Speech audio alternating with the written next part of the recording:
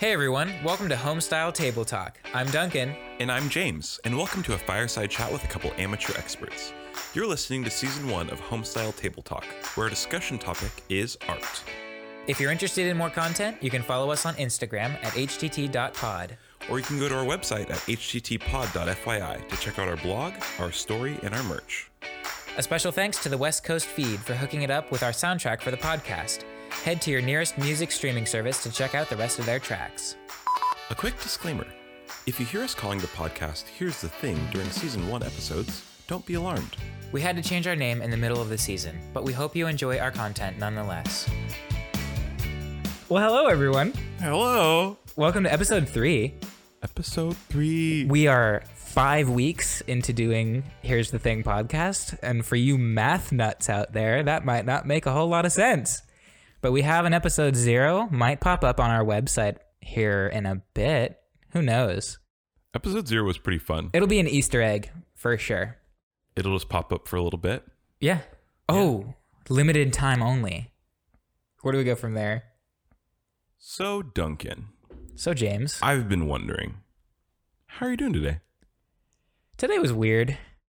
I worked from home today, which was a blessing. But I was put onto an old project that I had I really thought I had finished it. But turns out, nope. So here I was working on an old project and found myself just super uninspired to do anything about it. And that actually gets to my thing this week. Already, I know. I'm cutting the catch-up time short. But well, that just leaves more for tangential goings on later. Oh, I'm excited. So I found myself really uninspired. So I did a few things to sort of shake up my routine, I guess. Like things that I wouldn't normally get to do in a work week or work day. So I was able to clean my room, put my laundry away, deal with some of my documents that were just laying around. Just paper gets on the desk and starts to clutter things. So not only did I want to do that just for my own sanity, you were coming over to do this, and I wanted to have a well-hosted environment for you. And so I took a shower, and before I took a shower, I did that thing where, you sit on your bed and you're just kind of like awaiting the reality of, I'm going to shower in a minute, And you're just having a vibe. Yeah. So I realized that I was listening to music the entire day, and I kind of had this unsettled feeling of, I need to not have something in the airways right now. Like I need to turn off sound for just a bit. Yeah. So I did that, and it was quiet, and it was a little uncomfortable, and I think that was a good thing for me to sort of sit in because I have music playing. If you know me, I have music playing almost all the time.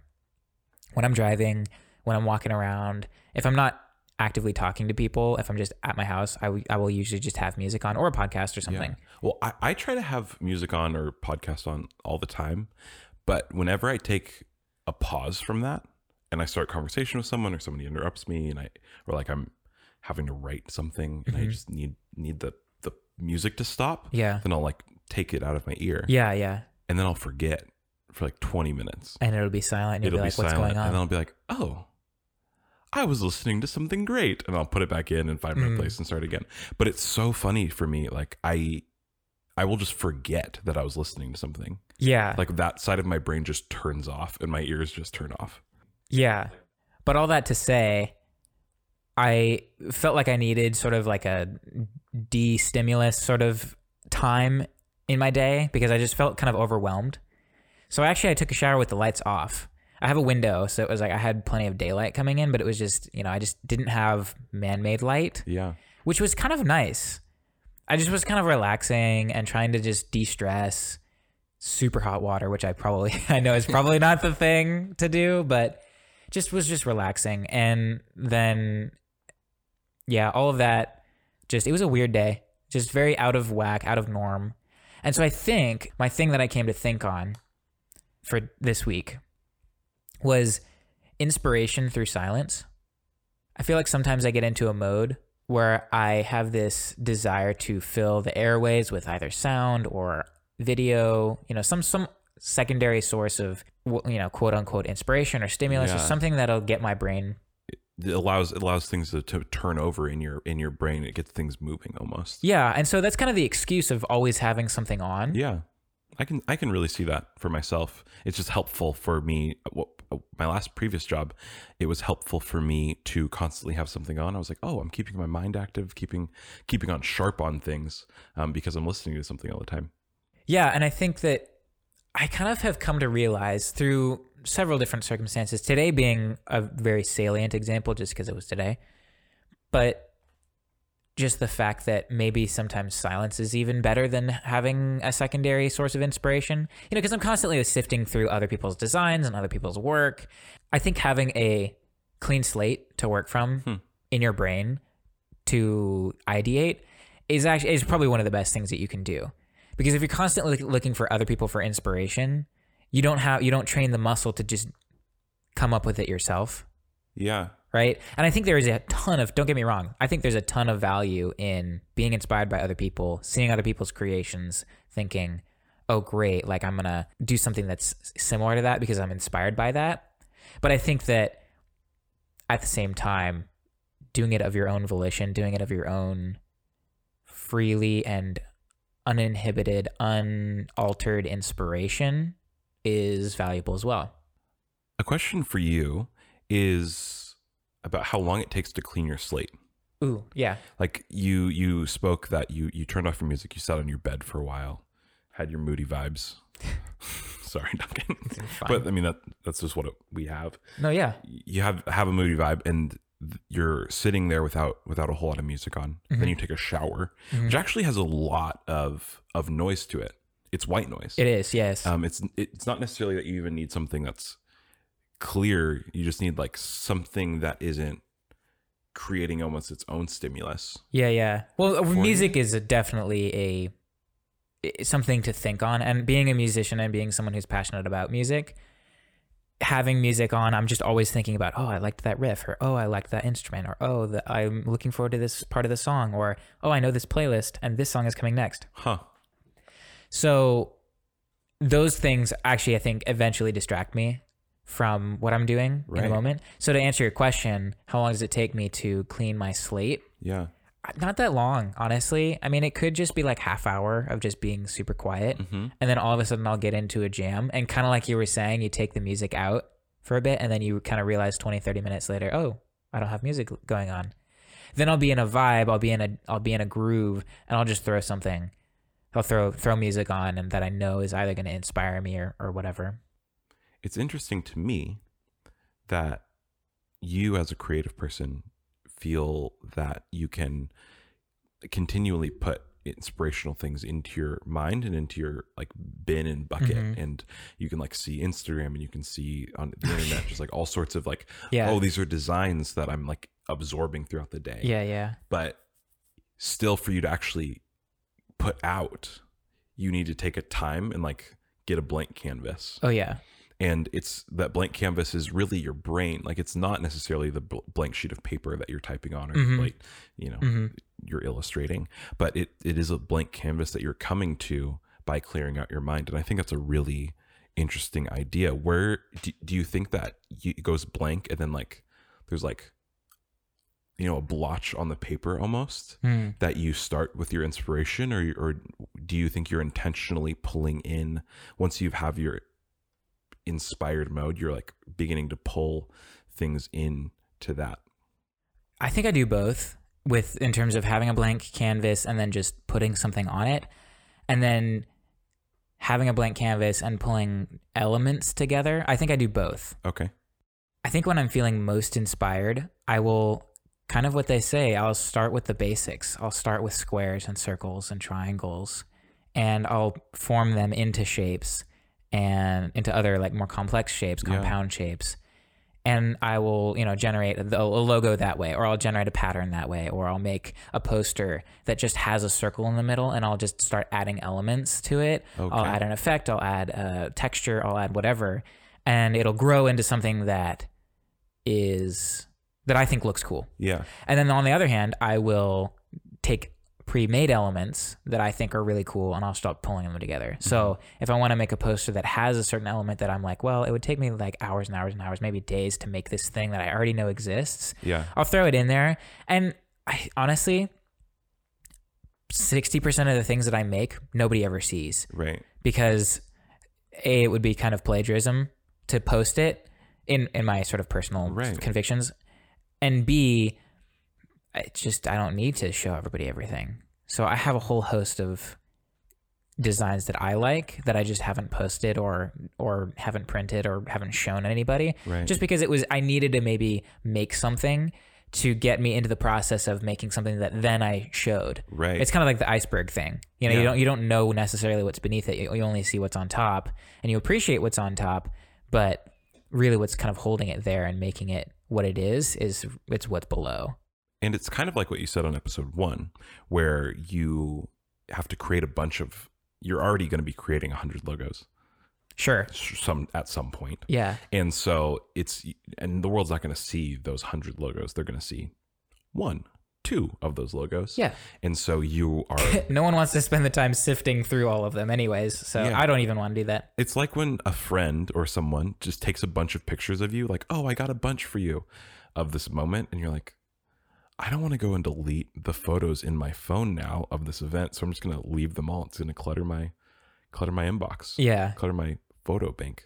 What do we call it these days? Camera album? Camera album. Camera roll. Camera roll. Camera roll. That's a antiquated term. I was talking to my best friend's dad yesterday, speaking of these kind of anachronistic words we use in our own sort of day-to-day life that refer to things usually on our phones.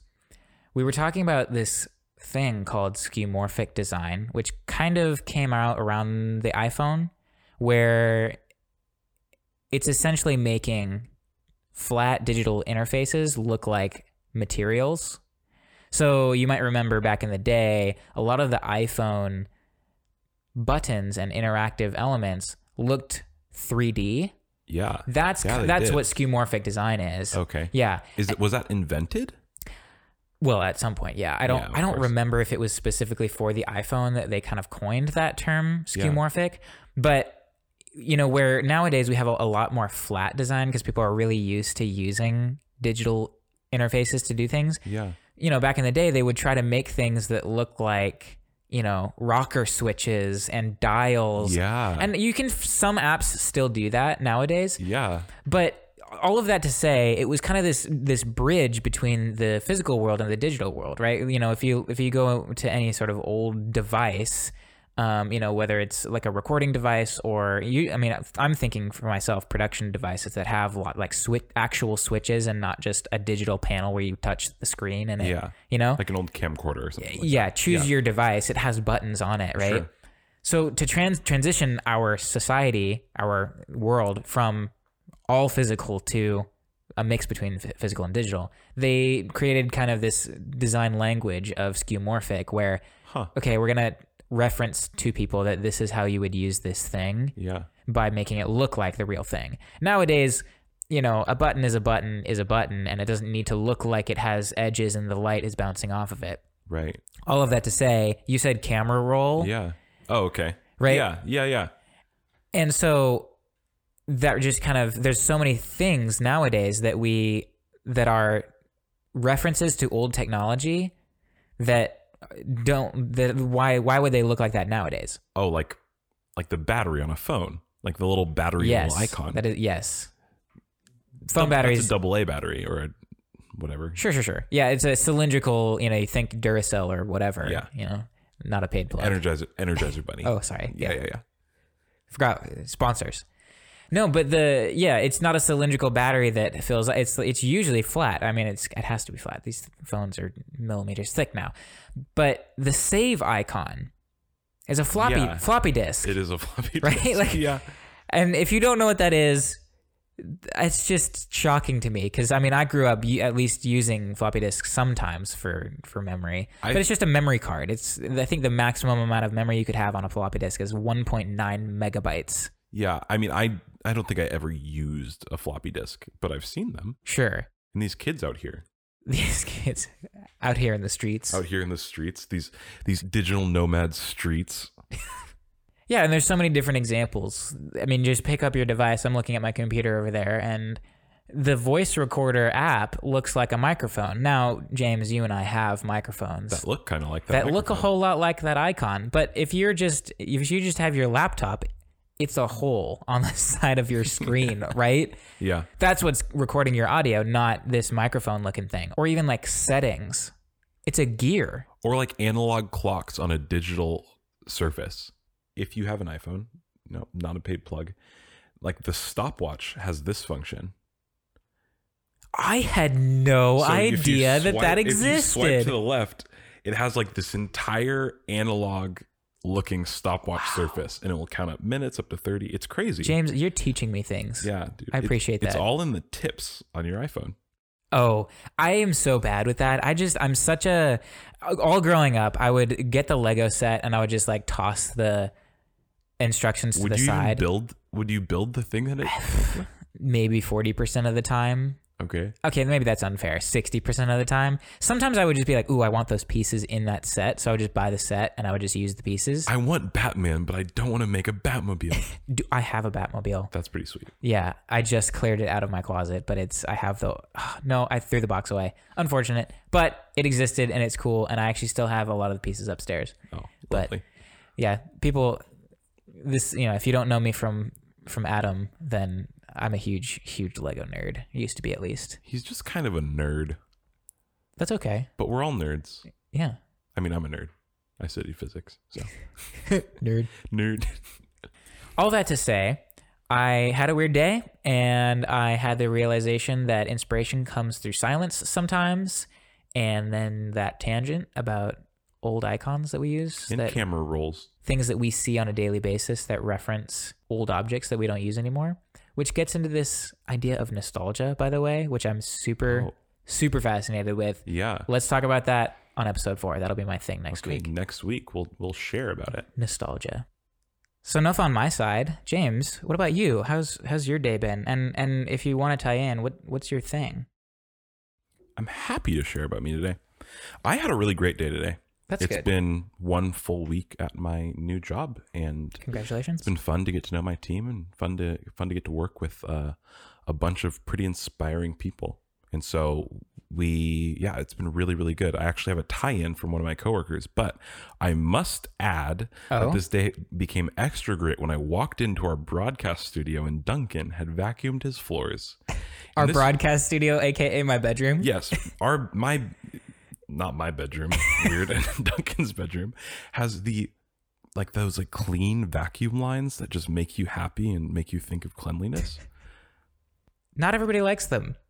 I had a roommate in college that did not like them and asked specifically that at one point, he didn't make a big deal about it, but he asked specifically that I not leave vacuum lines in the carpet. Did he want you to rake them like a little sand rake to keep yourself No, soothed? nothing that extreme. I just when you push it one direction, you pull it back the other way at a diagonal so that you reveal the two different sort of combs of the carpet. Sure. Yeah, he didn't like that. So you'd vacuum down the line and then just pull it directly back. That is so inefficient. It's okay. It was, the things you do as a roommate to ensure peace in the home. Oh my god. It was just one of those things. It's like I'll do But the now dishes I can- every single day, but I'm not going to change my vacuum parallel line pattern. No, dude, I mean, now I can do it however I want. It's my room. So I'm glad that brought you joy. Yeah, I will ensure you that I still see diagonal lines here. Oh, good. So sorry, college roommate. I have to be, it's okay. I have to be honest. I did vacuum it and then I kind of didn't walk in it in my room until you got here. Because I was like, I want him to see how clean my room is. The work that I put in to, making this a hospitable environment for you. Well, in a hospitable environment for your ears. So thanks, Duncan. You're very welcome. Well, I had a conversation with one of my coworkers today. Shout out to you. You know who you are. And I was talking about this podcast and what we're doing and kind of where we're going. And I was talking about how episode 2 was about movies. And last week we started talking about comfort movies and the fact that there's these movies that like allow us to be able to like witness art in a way, and like we like it and we enjoy it, and it's something that we can like fall back on. And our question was about like, well, these pieces of art that are movies, are we just desecrating them? Are we desecrating them by texting on our phones while they're happening if we've seen them 600 times? Yeah. And where we got on this weird topic of like how much money these movies make and how it's probably fine that they've made a lot of money. So you were circling back on the conversation that we had last week about movies. Yes. And you got onto this topic? Yeah, I was telling him that like, oh, like we're talking about movies and we're talking about art, and there's like this interplay, and I'm talking about experiencing art. Yeah. And he was brought up this idea of the critic. Okay. And good storytelling and storytelling appealing to the masses. Okay. And so it was really interesting to me. This quote, which is by Donald Miller, in his book Building a Story Brand. Yes. He says, Donald Miller in this quote is talking about like the hero's story. Okay, gotcha. And he says, "This is why indie films, which often break from the formula to gain critical acclaim, fail miserably at the box office. Yeah. Critics are hungry for something interesting. different, yet the masses, who do not study movies professionally, want accessible stories." Yeah. And so I was thinking, I was like, oh, like me being like a non-critic, and I'm totally fine with that like process. Me being a non-critic of a movie just kind of wants some things that are accessible. Yeah. But I also feel this pressure to really have like a critical review of Moonrise Kingdom by Wes Oh, okay. Anderson, Yeah. you know, and be like, he was struck by lightning and it was so poetic. Yeah. And so I don't Well, really talk about Wes Anderson, like, of course. That would be the movie to talk about, right? Right. Or at least the director. And so we were talking about, well, the question that I have right now is about these things like art. Like, should we be okay with all art being something that's easily digestible? Like, oh, we can like easily understand this art and it's good for us and we enjoy it and it's like whatnot? Or should we be pursuing and pushing ourselves to be in the critic's place where we've studied all these pieces of art and whatnot? And in the middle time between now and then, we're just lay people and we're looking at these films and we have like fake depth with them. And so I was realizing, oh, like this, he brought up this concept of fake depth. Yeah. And I was like, that is amazing. Like I would like to bring that up and talk about when we're reviewing art and we're looking at these things and like, we're even critical of the fact that we're enjoying a movie in our own way. Are we forcing ourselves into fake depth? Ooh, that's okay. I have 3 things that I'm thinking about in my brain right now. Number 1, I don't think that it's bad that we have easily consumable art. Yeah. However, on the point number 2, I don't think that we should strive for only having easily consumable art. I think we should push ourselves towards having, I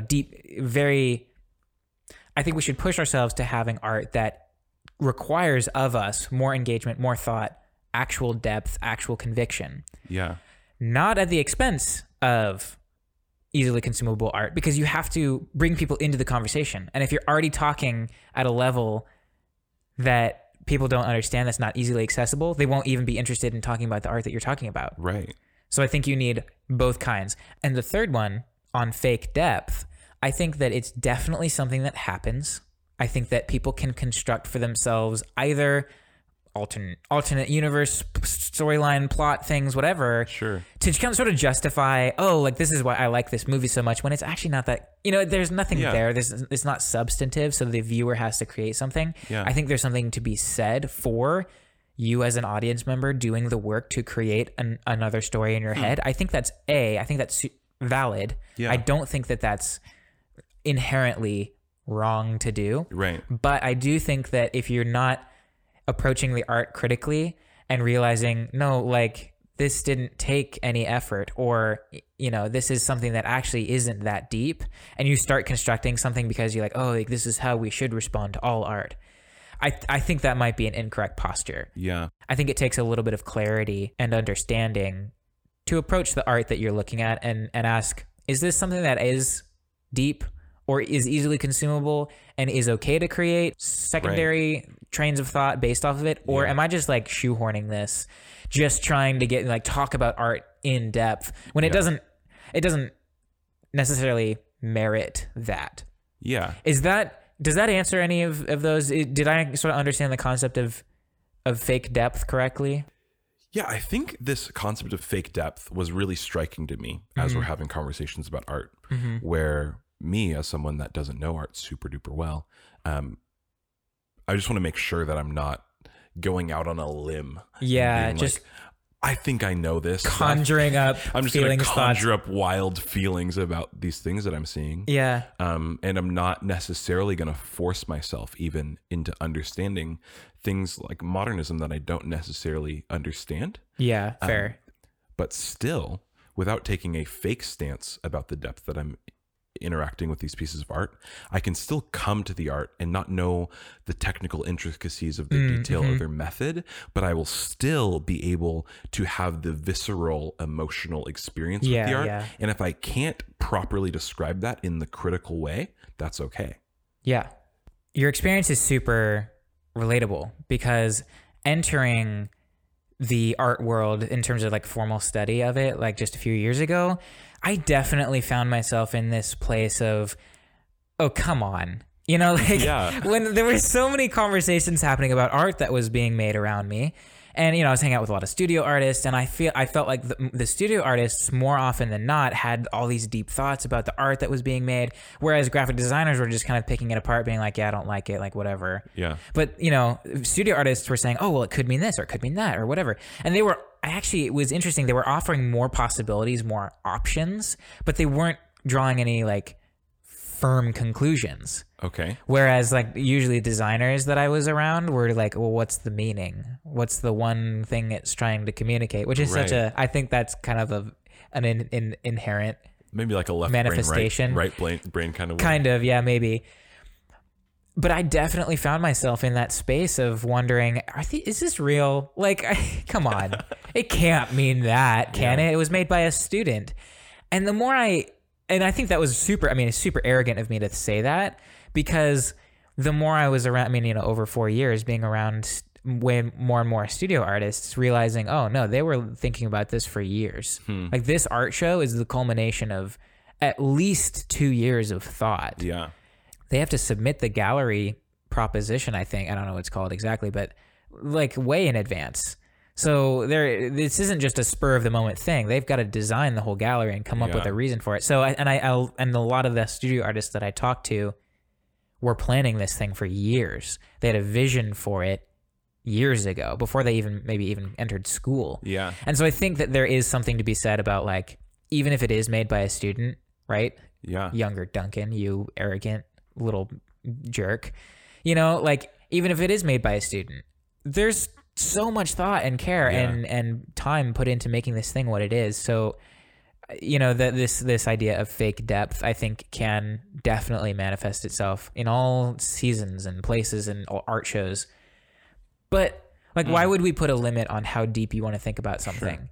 Sure. Because I know a lot of people who enjoy things that I enjoy deeply, they enjoy it on a surface level. Right. Because like, oh yeah, it's fun. I'll watch it, and where I'll geek out about it, something like the Alien series. I posted on Instagram the other day. I was like, I need someone to geek out with this, about this with me. I had a couple of people respond, but where some people I've seen Prometheus. Yeah, well, and so where you might enjoy it on sort of a surface level, other people, I'm like gonna geek out about it. Why would we put a limit, a cap on how much we're allowing people to have depth about a subject? And I think the flip side, but also the same thing, is why would we have a expectation that people would so good. An expectation that people would already be at a place when they're reviewing the art or when they're talking about Alien. Like I don't need to be at the same place as you on Alien. Sure. And I don't need to be the same place as you on Salvador Dali or well, because I've just spent the time to look into it more. Yeah. And so I think that it totally gets back to me, young, ignorant Duncan, entering school thinking, like, how could this be that deep? That was totally from a place of ignorance, right? Of thinking, oh, well, I've thought it through enough in my own head. It can't be, there can't be anything else to this. So again, back to that conversation about humility, right? Consuming art takes so much humility where you have to say, you know what? I probably don't know the half of this. So I'll give it the time and the thought and the depth that it merits. Right. and go from there. And it's like, well, with some things that seem very simple, it's like, oh, a 5-year-old could have created it. But did they? Yeah, and I think that to sort of bounce on that, when you talk about the whole my 5-year-old could do it attitude, because it is super prominent, especially when you talk about modern art. Mm-hmm. But you bring out artists like Picasso, who has a series of bull paintings, Bull, where some of them are just one line, and he just, he does the stroke, and it has a simple representation of a bull, and you look at that and you think, oh, my 5-year-old could do that. Yeah. The dude could paint like a master. I mean, that was the thing. Most of these artists that were emerging in the early stages of modern art, the early growth periods of modern art, were being trained to paint like the masters. Yeah. They just wanted to do something else, right? They wanted to do, I want to start Cubism. They might not have thought that consciously. I want to start Cubism. Yeah. Yeah. But I want to have an indie funk band. Yeah, before indie funk was ever a thing. Instead of jazz. Yeah, exactly. So these things are grown out of knowing the fundamentals. And you can't ignore the fact that a lot of these artists who created very new movements in art knew what they were doing and wanted to do something super unique. Whether you like it or not, that's a whole different conversation. Right. You could absolutely hate, Picasso and Jackson Pollock and whatever. Name your artist who either abstract or expressionist, or everything in between. And if you like it or not, I don't care. Yeah. You don't need to like it. It's not. They're not even asking you to like it. No. They just want to do the work that they're doing. Yeah. And if someone likes it, that's great. So as long as you have humility when you're approaching it, and you say, you know what, I'm gonna give this a chance. I don't need to like it, but I'm at least gonna engage with it and have a conversation with it and try to understand where it's coming from, then I think that's what matters. So fake depth, right? Bringing it back. As long as you're excited about something, I don't think that we can put a cap or a limit on how deep you want to think about a certain thing.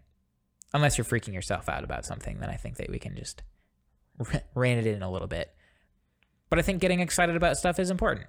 Being excited about it is very important. And allowing yourself to be open to being excited about it in a visceral sense or in a really geeking out sense is okay. And all of the in between is great. And I think that is what the statement about fake depth is. And even that quote by Donald Miller, that we as people that are critics or not can get excited about the things that we're excited about. And bring kind of everything that we are to those places and be the amateur experts in that zone. Sure. And allow the art to move us maybe even one step closer to where we want to be. Yeah, I love that. I love it. What's the who knows if that's the right key? I don't feel like it's the right key, but I also don't know what you're talking about. The Sky Pines. Oh, yeah, I don't know. Yeah. I'm probably actually going to fade up from, there's this nice bridge that they have in the middle of it that has this violin, sort of it's DJ playing his violin just so elegantly, and then it gets back into the it's really it's a good vibe. That sounds like a good vibe. I mean, send it. If someone likes it, that's great. Thanks, Mom. If no one listens to this podcast except my mom, that's fine. But we did it.